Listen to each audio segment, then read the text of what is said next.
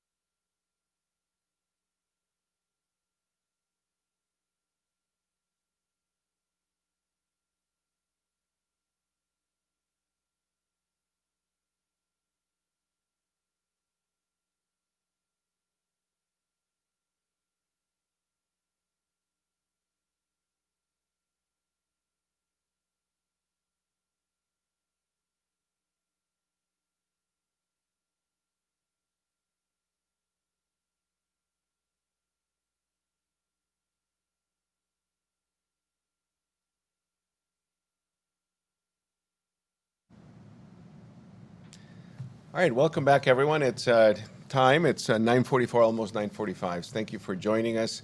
And we will continue with our second presentation of this symposium, very important symposium. And it's just delighted to have our speaker in just a second. But I do want to take time to celebrate, something that happened yesterday, which is really remarkable in the history of our country. And that's the confirmation, the nomination of our new Supreme Court Justice, Ketanji Brown Jackson. I mean, this is a great, the first African-American woman in the court. And I think for the first time we have a court that is not based only on white guys. And that's really important. I think it's something that is changing, is representing our country in many more ways. And I hope we continue in that journey. So very proud day for us here in the United States of America. And now for the second presentation, I'm going to introduce Dr. Lynda Berry, a formidable leader in her own right. I've known her for quite a while, and we work together in a variety of committees. Dr. Berry is Associate Professor of Surgery at the UConn School of Medicine. She's the Diversity Representative for UConn at the Association of American Medical Colleges. She's also the Director of the Office of Multicultural and Community Affairs at the UConn School of Medicine, and also serves as the Director of the Visiting Externship for Students in Underrepresented Medicine at the UConn School of Medicine. She has an impressive pedigree. She trained her bachelor's initially from Yale University in psychology and psychobiology. She obtained her medical degree from Cornell University, where she had an honors in research, and an MPH from the University of Columbia Mailman School of Public Health in Health Promotion and Disease Prevention. She has incredible training where she did her training in general surgery at East Bay Surgical, her fellowship at USC LA County Medical Center in hepatobiliary liver and pancreatic surgery, and a fellowship at USF Tampa General Hospital in the minimally invasive surgery. She previously served as the Chief Operating Officer and Assistant Director of the Connecticut Institute for Clinical and Translational Science, CCATS at UConn. And within CCATS, Dr. Berry served as the director of the CCATS Young and Innovative Investigator Program and director of the CCATS Mentorship N1 Program and co-director of the CCATS Pilot Program. She has been a strong supporter of the Department of Pediatrics and Connecticut Children's and a true advocate for the advancement of minorities in healthcare, and supportive in so many ways. And it's really, I'm honored and proud to have Dr. Berry presenting this morning at this symposium. Dr. Berry, if you can start your presentation. Thank you so much, Dr. Salazar, for that wonderful introduction. And I appreciate the honor of having the opportunity to present to you and your colleagues. And I just want to say, I echo, there are lots of little girls waking up this morning thinking that they can be the next Supreme Court justice, because to see is to believe. So that being said, my talk today is titled Challenges in Achieving Health Equity, the System, the Provider, and Opportunities to Improve Health Outcomes. And so I want to kind of take a deep dive of what the structural issues are in the system, and where do we as physicians, where can we play a role to change the system to improve our health outcomes for our patients.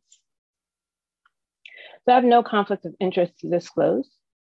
And I'm just going to start first by making sure we're all on the same page. So I apologize for those who know the lingo, but to have this conversation, we need to be talking about it from the same starting point. So how are health disparities defined? It's defined by Healthy People 2020 as health difference that is closely linked with social, economic, or environmental disadvantage. The role of social determinants of health can be a range of personal, social, economic, and environmental factors contributing to individual and population health. And they are in part responsible for the unequal and avoidable differences in health status that we see within and between communities. But I want to make the case that race and or ethnicity serves as an independent factor, almost like an umbrella, in which all of these other factors can be accentuated in a negative way that creates a sustained differential in health outcomes in certain communities. I often hear the concept of health equity being used as a placeholder for health disparities, but I actually think it's important that we talk about what health equity is. It's reducing and ultimately eliminating disparities in health. Its determinants that adversely affect excluded and marginalized groups. So the ultimate goal is that we go from where we are now, which is persistent health disparities, to where we want to be, health equity. It's important to understand that it's a destination and it's a pathway that we have to attain. Because when you're talking to different people in different contexts, health equity seems more palatable, but we're not there yet. So I love these graphics, and I'm sure many of you have seen it, where we define, well, what is equality? And you see this cartoon here, everyone has the same box, they're all at the same level. And so you see there are inherent disadvantages that despite each starting at the same point with the same box, they don't get the same view. They don't get the same opportunity to see the game. But here with equity, we try to compensate and for the disadvantage to enable everyone to see the same perspective, same opportunity.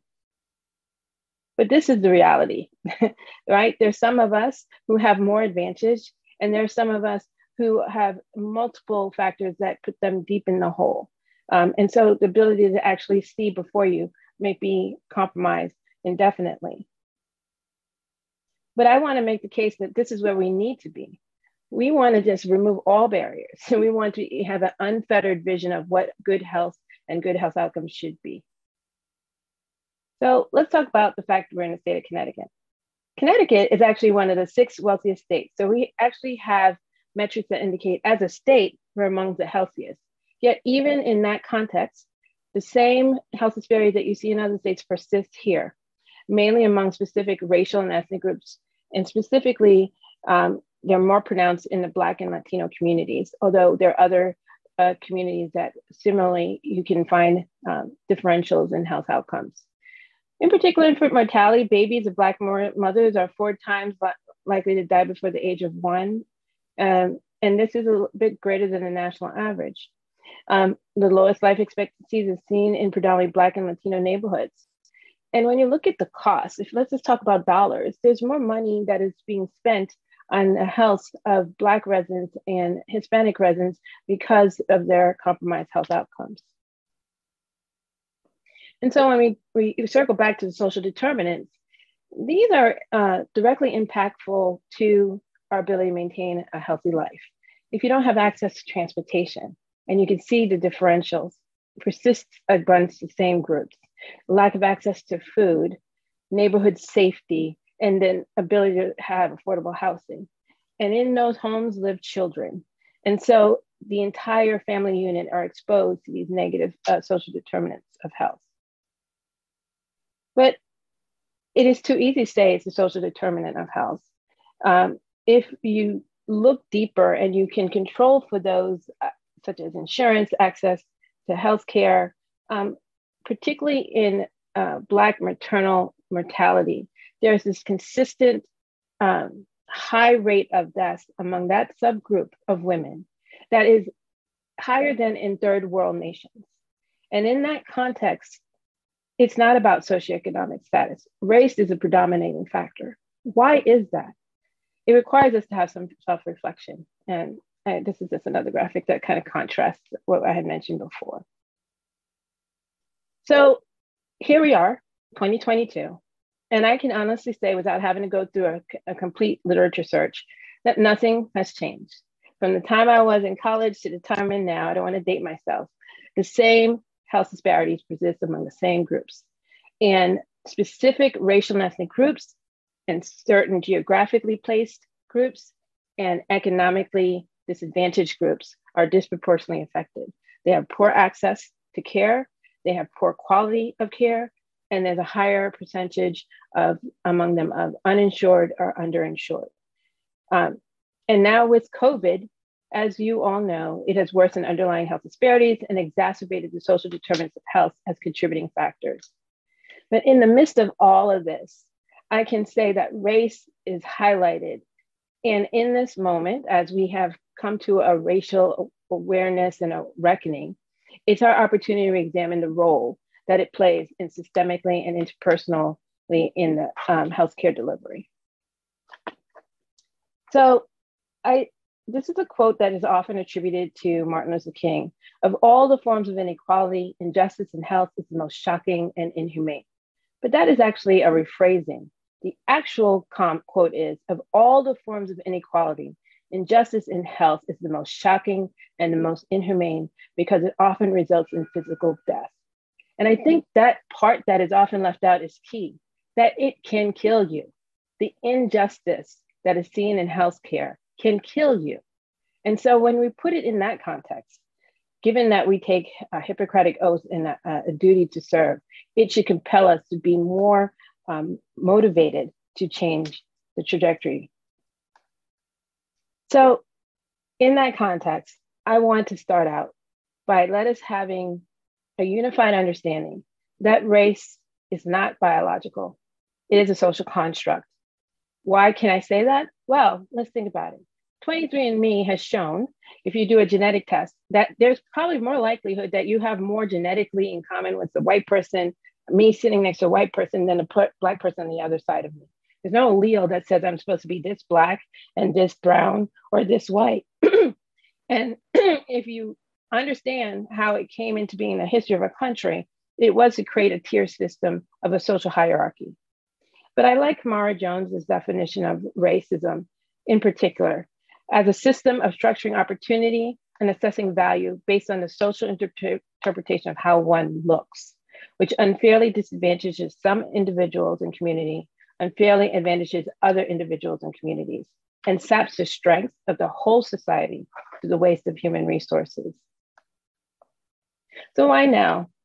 Why should you care? I say this, and I'm keeping up this explanation to drive it home, is that it seems like the post-George Floyd event has been a turning point that has made us all aware that in every sector, there is a disadvantage or disproportionate negative impact on certain groups of people. And it has required us to do some introspection. And so our patients, our students, our residents, and our own conscious is asking us to do something. So I like this graphic because it kind of ties in a lot of the components that leads to the concept of structural racism, right? So as clinicians and health providers, many have to do cultural competency, have to do implicit bias training. And it is actually tied into feeding into the sustainment of uh, many policies and assumptions that can translate to maintaining the structural components of racism. It's not a reflection of a person. We are kind of conditioned by the society and the structures we live in. And you can see this in so many different ways, from voting rights to loans to access to education. And all of these things have shown to have a negative impact on children, health, and long-term into adulthood. And that's how we see this persistent inequitable outcomes in racial disparities. And so everyone is pushing for us to become more anti-racist. And so we want to move towards racial justice and equity. And so what does that require of us? It requires us to consciously make equitable choices and decisions every time and every day. Implicit bias means it's subconscious. And so we have to elevate it to our consciousness, because being racist or anti-racist is not about who you are, it's about what you do. And so when we look at racism, there are actually different tiers. Who would have thought of what racism looks like? And these are opportunities where we can work towards racial justice in our daily lives and in how we interface with our patients. So individually, there are internalized beliefs and actions that can be conscious and unconscious, and that's called individualized racism, which is different from interpersonal racism, which is your interaction with others, where racism is expressed through biases or harmful actions toward another. But then if you take it more macro, you have institutional racism. And that's an organizationally based concept that is not explicit in being favorable to one group, but is persistently disadvantaged to people of color. And so there are policies and practices and treatments that are prejudiced and biased and have unfair in terms of their outcomes. And this results in goods and services and opportunities of society becoming inaccessible or less accessible to people of color. And institutions exist in a society. And when you bring it out as broad as you can imagine, that's the system we live in. And that's the structural racism that I'm talking about. And so that broadly encompasses how these institutions interact with each other in society. And it tends to work out that it favors white people more often over other groups, or it excludes people of color. It's not an indictment of any group. It's just the way the system was originally built. And I will show you why. Because it's been codified into law and policies that have broad impact on local, state, and national levels. So I'm going to take us back to a little history here, because it started out that federal policy codified structural racism. And it came in the guise of the Hill-Burton Act of 1946, which was also known as the Hospital Survey and Construction Act, and it was signed by President Harry Truman. The goal was, after World War II, to address the health needs of the country and also spur innovation and job growth. And so hospitals were constructed across the country, especially in places where there were none. And so federal funding was established in order to maintain sustainability. It funded hospitals, clinics, rehabs, nursing homes, and it's still in existence today. And it obligated each institution that received those dollars to provide free, subsidized care. And this is what set the groundwork for Medicaid. So federal dollars are matched by state dollars. But it also, in a backroom deal with the Southern Democrats in order to get this passed, codified separate but equal care. And so by pulling the levers of federal dollars, you could determine where the hospitals were and who had access to them. And so on the state level, they were given the power to determine how the money was dispersed. And it often was at the disadvantage of people of color in terms of providing healthcare services. And so the concept of waiting rooms that were racially segregated in hospitals where people of color were turned away became codified. And many of us may be part of the American Medical Association, but back in the day, they worked hand in hand in order to maintain the racially segregated care. They were one of the most powerful medical societies and most powerful lobbying entities at the time. And in their endorsement of racial segregation, they were able to link membership to their organization to obtaining hospital privileges. So imagine being a doctor, but you cannot practice because you don't have privileges at the local hospital. They did not encourage membership among Black, Hispanic, and other groups they did not see fit to be part of the organization. But they also had a more insidious impact on shaping medical education and the training of doctors and the access to care. They commissioned the Flexner Report, and if you did not know, this used Johns Hopkins at the time as a standard, which had a lot of resources and rich contributors. And that led to the few Black med schools that were designed to create doctors to take care of that population because other doctors would not, to close. So there were at least 7 to 10 Black med schools, and then it was reduced to 3. And so the other medical schools were not taking Black applicants. And so there is legacy here when we're looking at trying to recruit underrepresented into our different professions. It was made in a way to make it an inclusive environment. And so at that time, they opposed Medicare and Medicaid.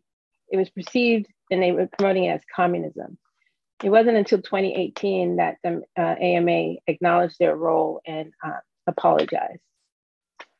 But it was also the largest and oldest medical association, the National Medical Association, that represented the Black physicians and Black health professionals that turned a tide to dismantle racial segregation in healthcare. Title IV of 1964 Civil Rights Act prohibits the discrimination on the basis of race, color, and national origin in programs and activities receiving federal and financial assistance. And so they worked behind the scenes in developing it, that so if you were a hospital that received Medicare dollars, you could not discriminate and deny care to Black patients and other patients of color. And so that is how Medicare translated into the ending of racial segregation in hospitals. And I just want to give acknowledgement that Dr. William Montague Cobb was the president and a fierce advocate that helped to get this passed. And yet 58 years later, now we're declaring racism as a public health crisis. It's always been, but now it's publicly been proclaimed to be so. So what does that mean exactly? And we will circle back as to what that means on a national level, but I'm going to drill down now into what it looks like on the ground. And I could not ignore the impact of COVID because it was a canary in the coal mine. And the Black community were the canaries. So when you look at COVID, particularly in Black and in communities of color, I see structural racism. Again, it highlights how race is a social construct, because the disease did not specifically pick Black and Hispanic patients over white patients. There was a reason why they got the disproportionate number of deaths and morbidity from this disease. And what it also highlighted, there was a politics of empathy. This was a disease that happened behind closed doors. We did not see the carnage because we could not be with our loved ones. And so many people of color felt when people suddenly started to open up that they really didn't seem to understand that they were hurting and putting at risk people who could not afford masks at the time, if you can recall, didn't have the ability to do mitigating changes to reduce their risk. Suddenly, essential workers were not doctors and nurses, they were bus drivers, they were gig workers who would shop for you with Instacart. They were the Uber drivers. These are the people who have no safety nets, right? They often don't have health insurance. They had access to health centers that were under resources. They lived in congregate housing, so they couldn't isolate. And one of the things that I noticed in particular as this disease was going through is that we did not have consistent data from a racial and ethnic standpoint. We found out about the carnage when the death certificates were coming out, and they started to see disproportionate amount of deaths among certain groups. By that endpoint, it's too late. And also, as we watch this process, and now we come to the point where we have vaccines and boosters, throughout this whole process, the COVID messaging has been very poor. And I'm not indicting any one group of people, but if you did not have a foundation of trust to start with, it's pretty hard to come in and say, take this vaccine. And it didn't always come across as culturally and racially and ethnically relevant. And so I like this graphic because it kind of just shows that that safety net had holes in it. And then through those holes, people of color fell through. And those holes were just as wide for children who were part of those households. And in that context, this study was done in 2020. 70% of Black people believed they were unfairly treated when they sought medical care due to race and ethnicity. 55% started out distrusting the health system.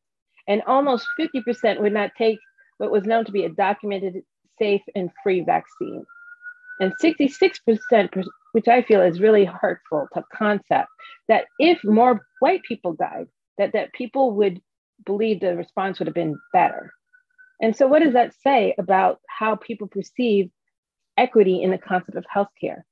They often did not deem that bias was implicit. They saw it as explicit in their encounters. And there are countless anecdotes of stories of people coming to the hospital, being turned away and dying at home, or that their anchor institution had such a bad reputation that they went to the hospital only when it was too late.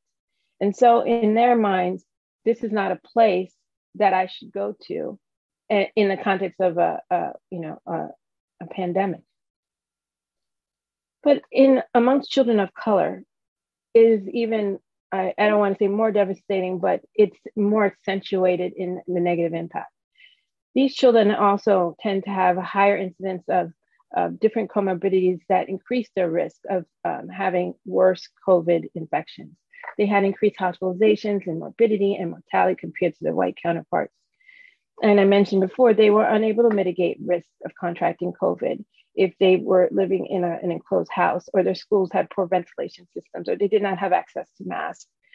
And so many children are now orphans or have lost a major anchor in their family from the loss of parents, a caregiver, or multiple family members. And so you can imagine the mental toll, the increased depression and suicidal ideation that is occurring amongst these children. And the economic insecurity increased during this time because so many people lost their jobs. And the learning and academic advancement of these same children were compromised. Everyone's like, oh, let's do telehealth, let's do home-based learning. Well, there's a digital divide. It costs money to have access to the internet.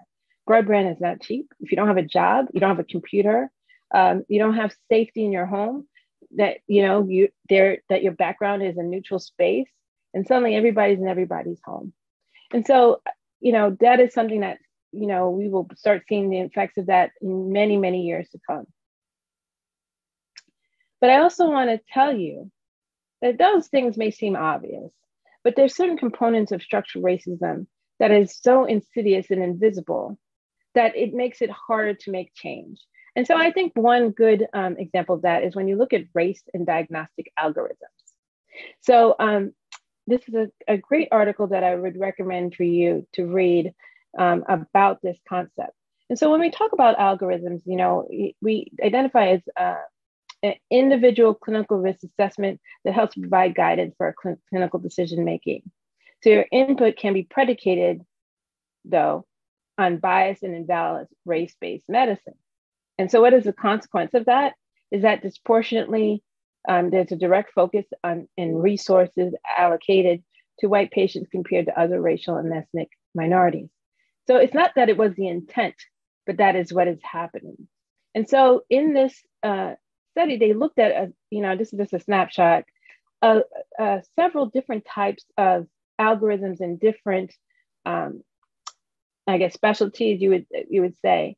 And there were calculations made, extra points added or taken away to certain subgroups that would determine when and what type and how they would receive care.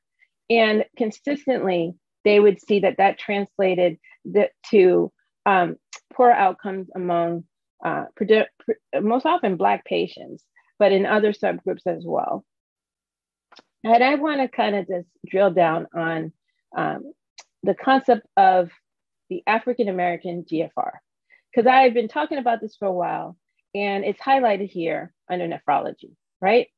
So the consequence when we get our labs, I don't know if you recall whether you're a patient or a provider, when we order our chem panel, you would see creatinine, and there would be creatinine, and then it would have AFAM GFR.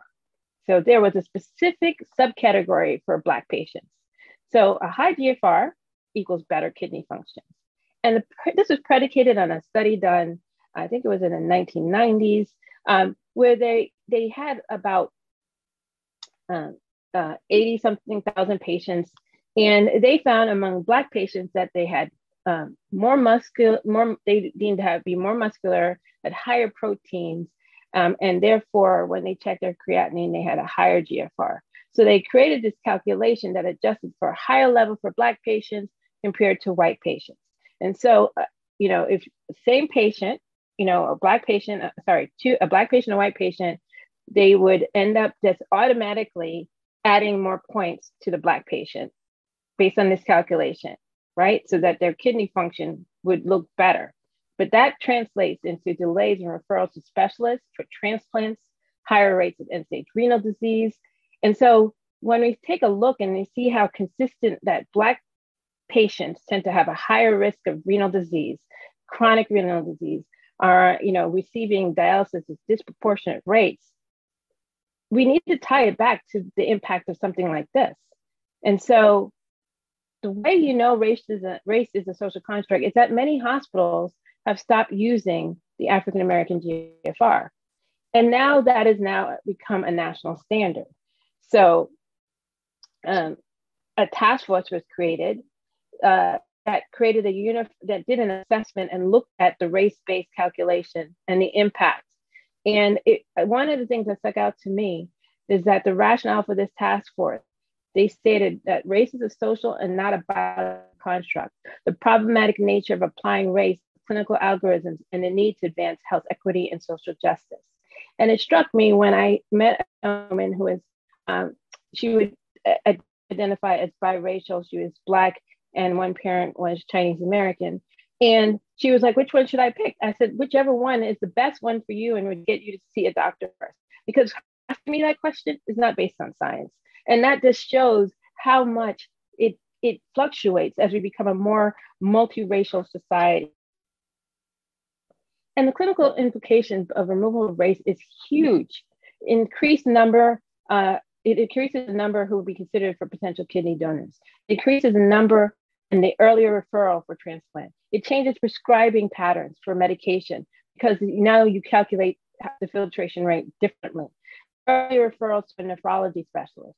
It changes the consideration just to order a CT scan because creatinine clearance is involved. Changing the timing of when we send someone for vascular access. It changes the timing of when someone would start dialysis. So how can we just ignore something so key when it has these ripple effects on health outcomes? So I ask you, I'm not a pediatrician, I'm a surgeon, but I ask you, are there opportunities to revisit the current pediatric algorithms and guidelines using a health equity lens? And I think, we need to start doing that in a more consistent basis as we provide care to a more diverse patient population. But it's not just GFR. I specifically made an effort to look at, what's happening in the pediatric population? Because, we all go with the intent to provide good care to our patients. Yet there's a consistent trend in what would look like objective measures of disparate care. And so here is a study that looked at diagnostic imaging in the emergency department, and they evaluated 13 million emergency room visits among 44 children's hospitals across the country. And so among the group, they noted that this was a breakdown in terms of different racial groups. And that no matter what modality, be it CT scan, ultrasound, there were differences in which studies were ordered. And so they're matching them for the same kind of disease process, but white children got more radiographic studies than Black children. And you can look at this, glass half full, glass half empty. it could translate into overuse. There's a risk with children when they're exposed to radiation. And so white children may be getting more radiographic studies than they may need versus underuse among Black and Hispanic children, which would show that maybe they're not being considered.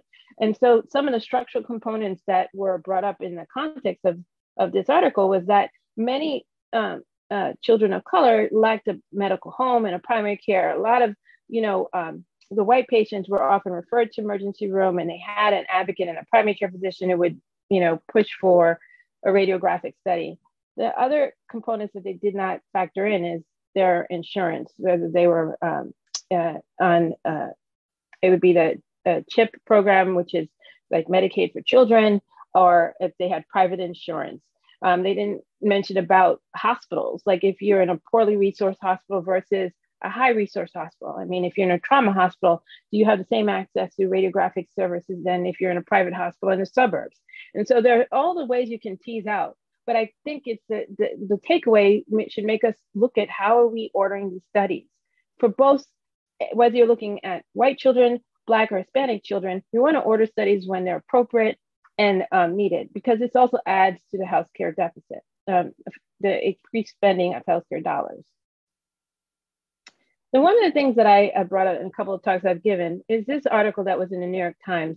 And it's funny because it's through COVID that we noted that pulse oximeters that we use are so ubiquitous in the hospital have been shown to have a higher error rate in Black patients. And how did they find that out? Well, patients were, would come to the hospital with COVID symptoms. They would do a pulse ox. They were, and if you recall, we were strapped. So if they had normal oxygen saturation, they were sent home with instructions of when to come back. But when they came back sicker, they would do arterial blood gases.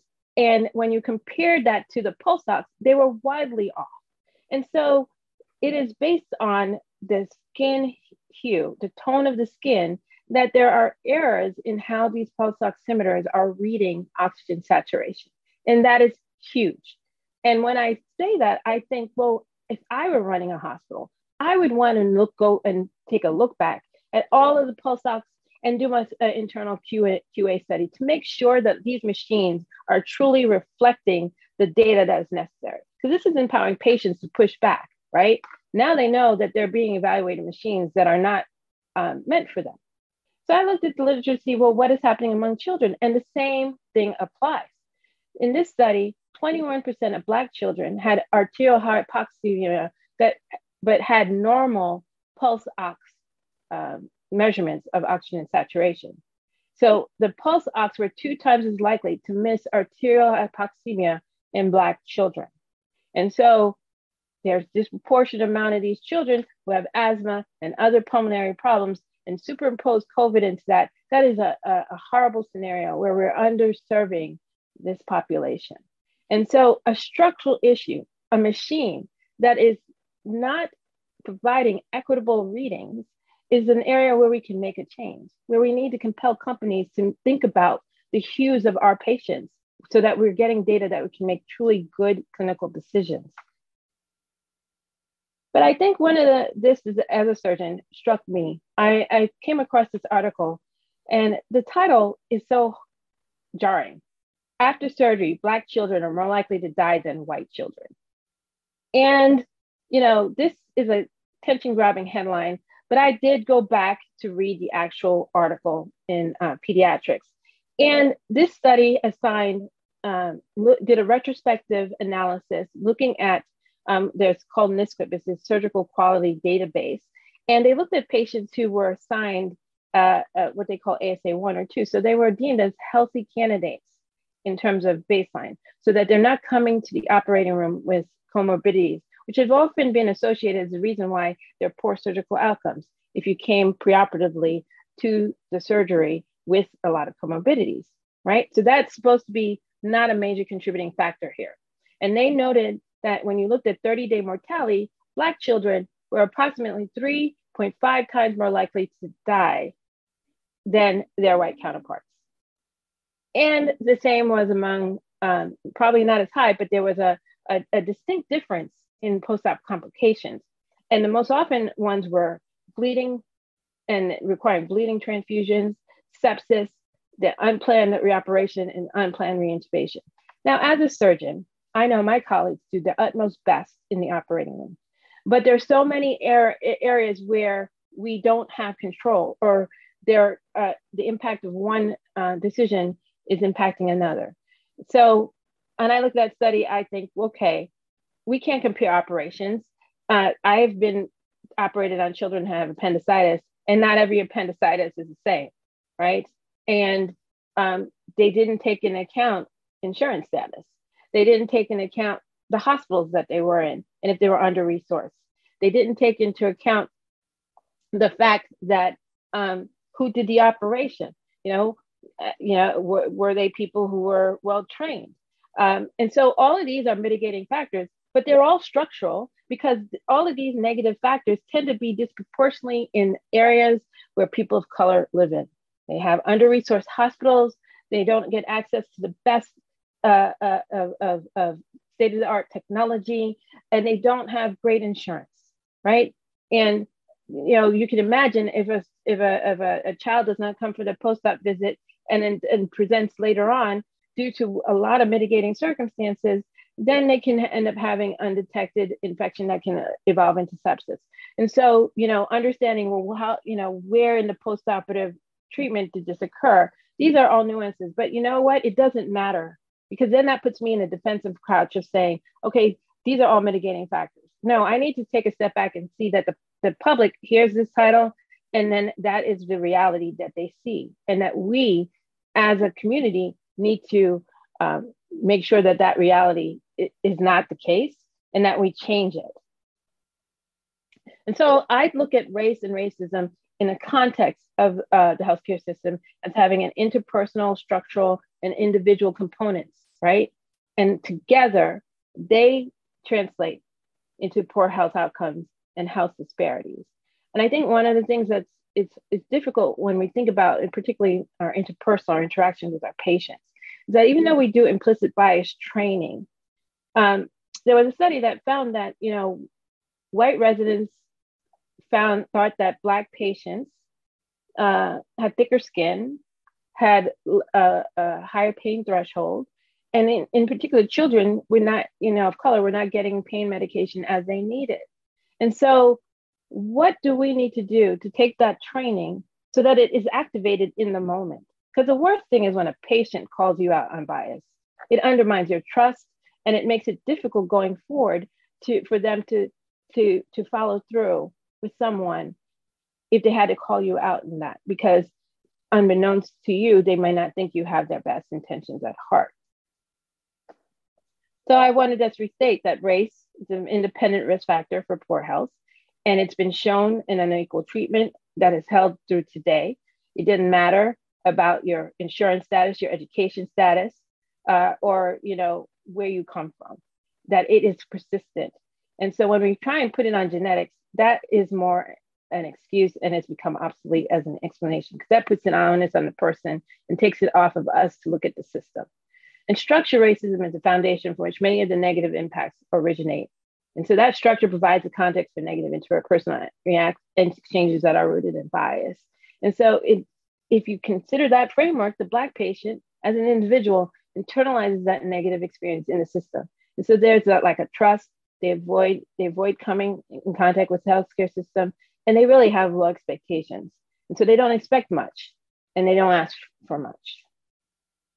So I always try to say, well, how can we all be advocates? How could we be better and change the system? Because we don't have to just be passive in this. And so the AMA, funny enough, they are working hard to make a positive trajectory going forward. They have a manual, which is called Racial and Health Equity, Concrete Steps for Smaller Practices. And some of the key takeaways is to identify ways to prepare yourself and your team for conversations about health equity, racial equity, racism, anti-racism that could occur between colleagues, patients, and other practice stakeholders. It's really important to look at data and understand its importance and how to improve the quality of your data for further racial and health equity efforts. How often are we looking at our practice and look and see trends among our different patients. Now, I will say we don't have the bandwidth. Just filling out your medical record in Epic is a soul-sucking experience. So I'm sure the concept of doing retrospective data, but because we don't, we miss trends where we could have made changes. And explain how to advance racial and health equity in your practice using SMART girls that help you to really understand how to improve quality, improvement in your efforts. And SMART is specific, measurable, achievable, relevant, and timely. So there are caveats. You know, the Affordable Care Act was one opportunity that helped to address some structural components by expanding coverage. So particularly for children that up to age 26, they were able to stay on their parents' insurance or the expanded Medicaid coverage because many were aging out of the foster care system and had no coverage at all. Connecticut's moving to promoting value-based reimbursement, you know, which looks at outcomes and it's looking to improve quality while reducing spending. So that's an opportunity. It's an investment to make sure that your patient's health outcomes are going in the right direction.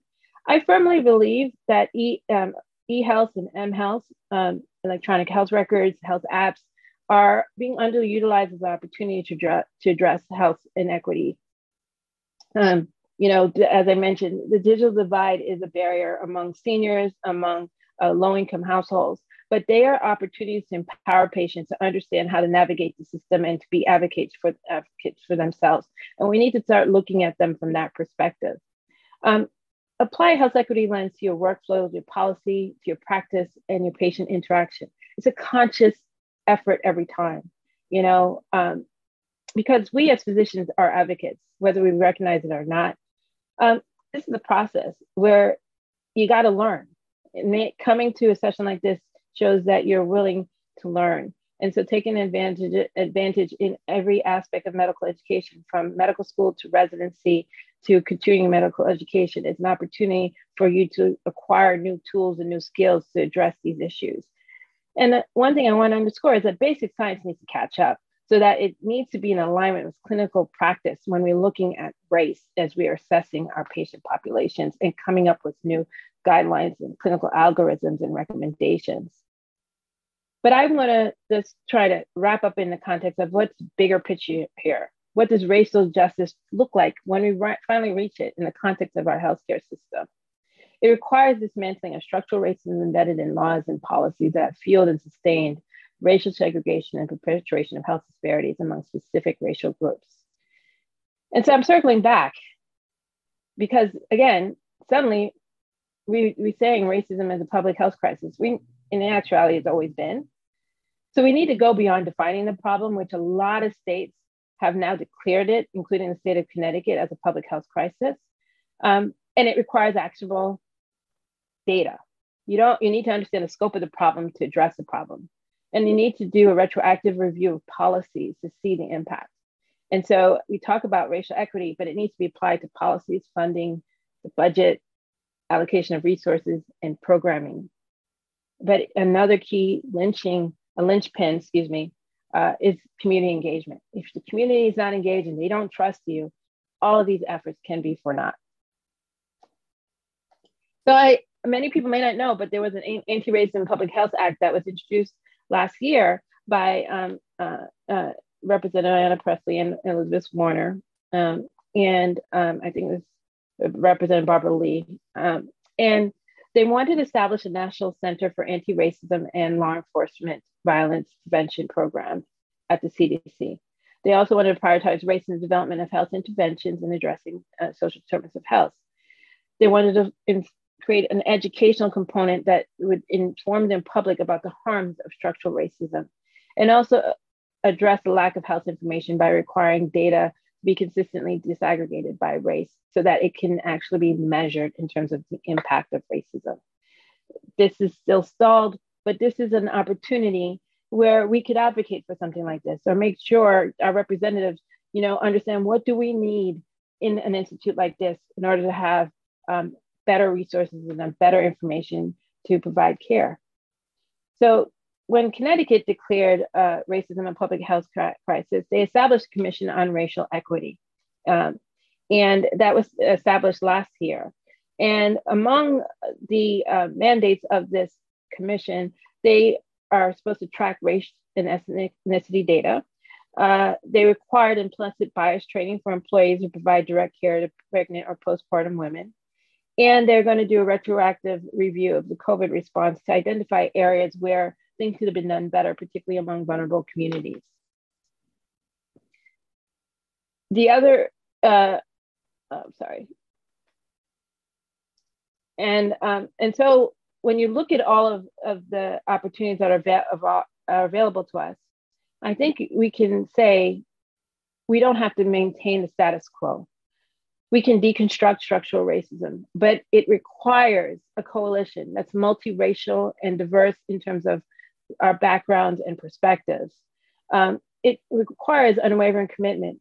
You know, we had this groundswell of people gathering together, and we cannot let that momentum go. But it also requires accountability of us and the system that we work in. It requires us to allocate resources. We have to sometimes invest in order to get the returns we want. We need to put our focus on these issues, and it requires strength. There's often going to be people who give pushback, but and most of all, it requires empathy. And I want to just close to say, you see, there's only one constant, one universal. It is the only real truth that causality, action, reaction, cause, and effect. And with that, I want to leave with the rhetorical question. What is your role in addressing the problem? Thank you. And I'll take any questions. Thank you, Linda. That was spectacular as always. I really appreciate you bringing this to light and saying it like it is. I've always known you to do that, and it's very important in these times. And so again, for all the participants, please use the Q&A section for questions, and we have the first one. Do you mentor BIPOC women that are interested in the topics you specialize in? If not, are there any programs that offer similar guidance that we can empower women into leadership? Yes and yes. So my door is always open. I actually sit on the National Steering Committee for the Group on Women in Medicine and Science for the Association of American Medical Colleges. And I am part of also a task force that we're developing a toolkit for women of color in order to, give them the skill set and tools for leadership. And the toolkit has a component for institutions because, again, we're always looking at the system as much as the individual. And I myself, I practice what I preach. And so my contact information was on the last slide. I am available. And I think it's important that networking and supporting each other is something that we all do.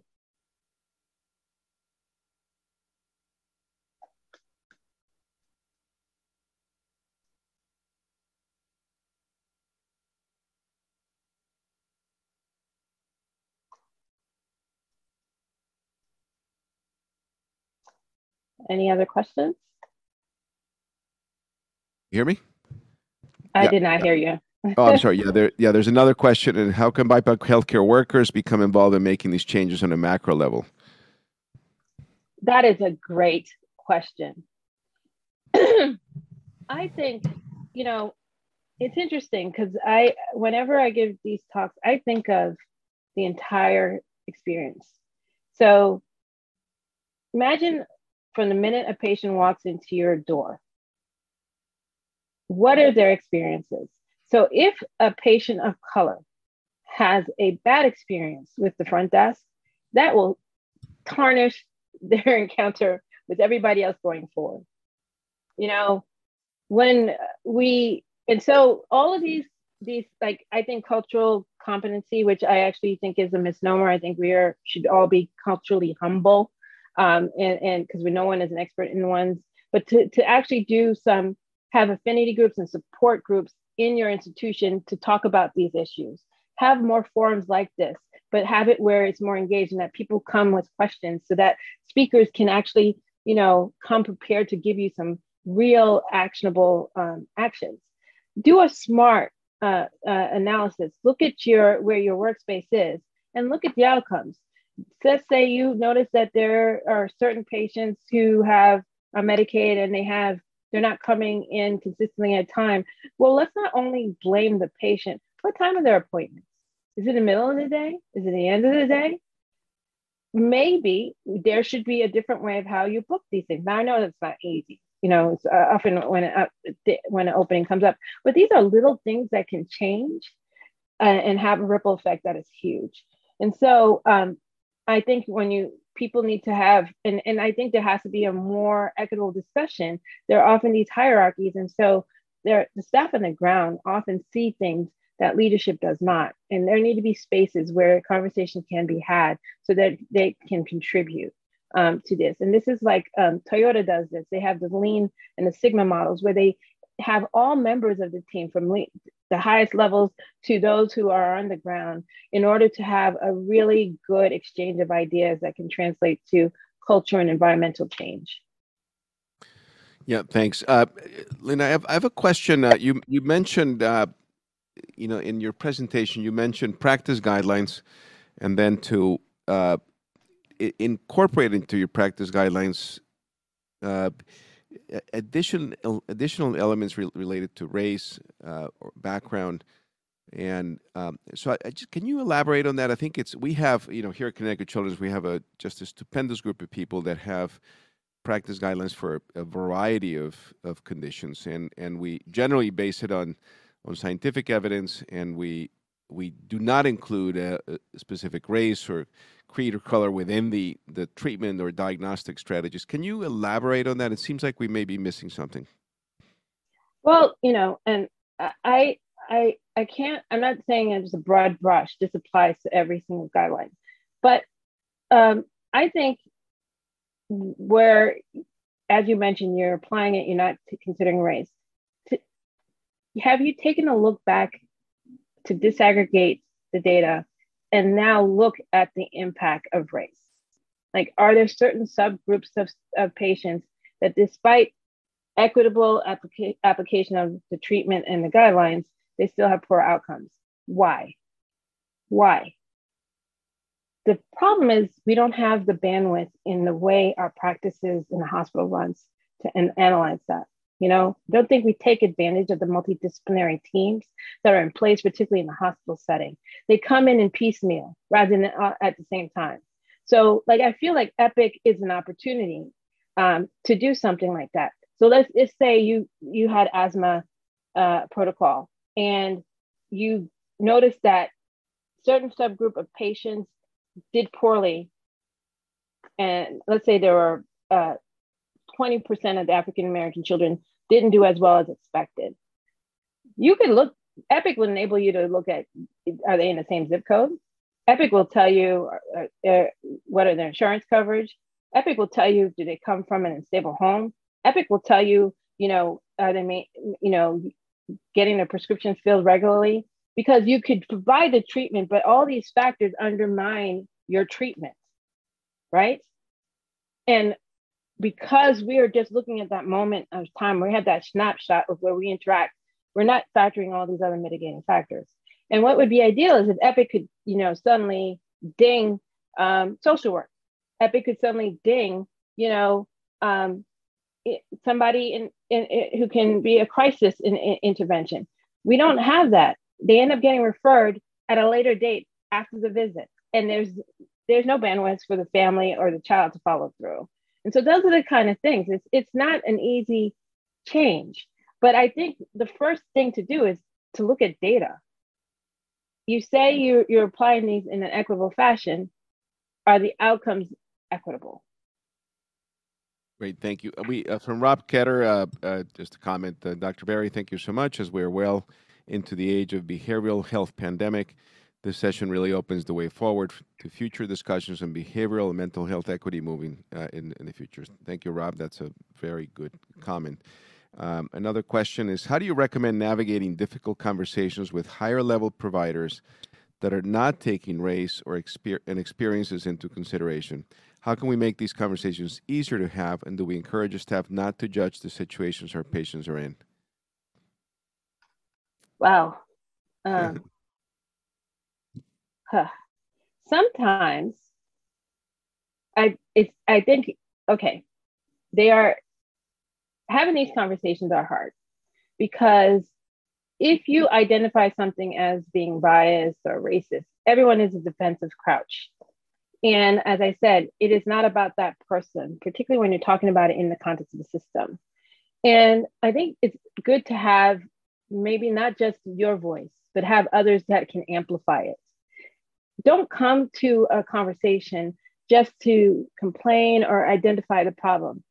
Show that you did some research, that you have data to back up what you're saying, and if possible, some ideas of how to address it.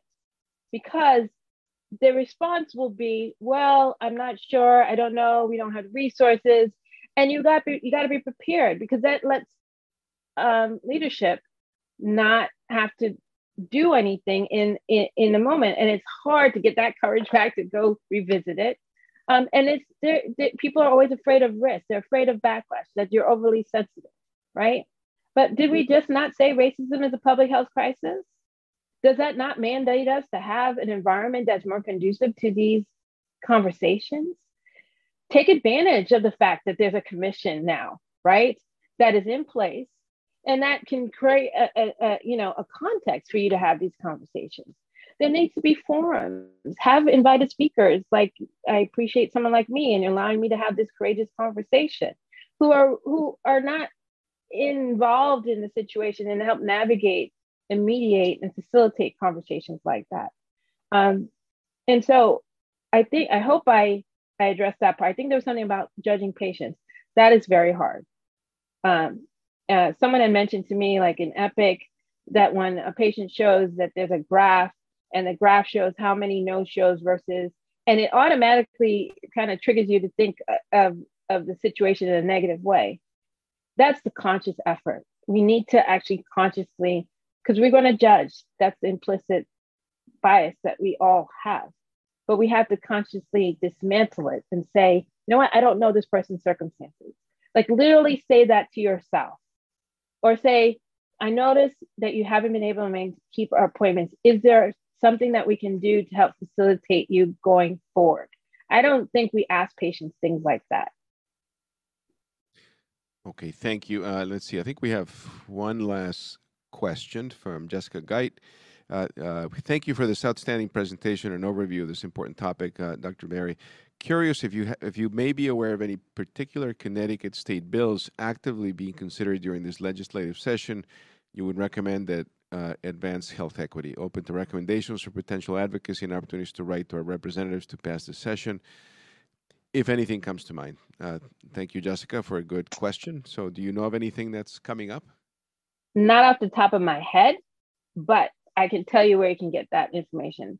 A good colleague of mine, Sakisha Everett, she is part of a nonprofit organization called Health Equity Solutions.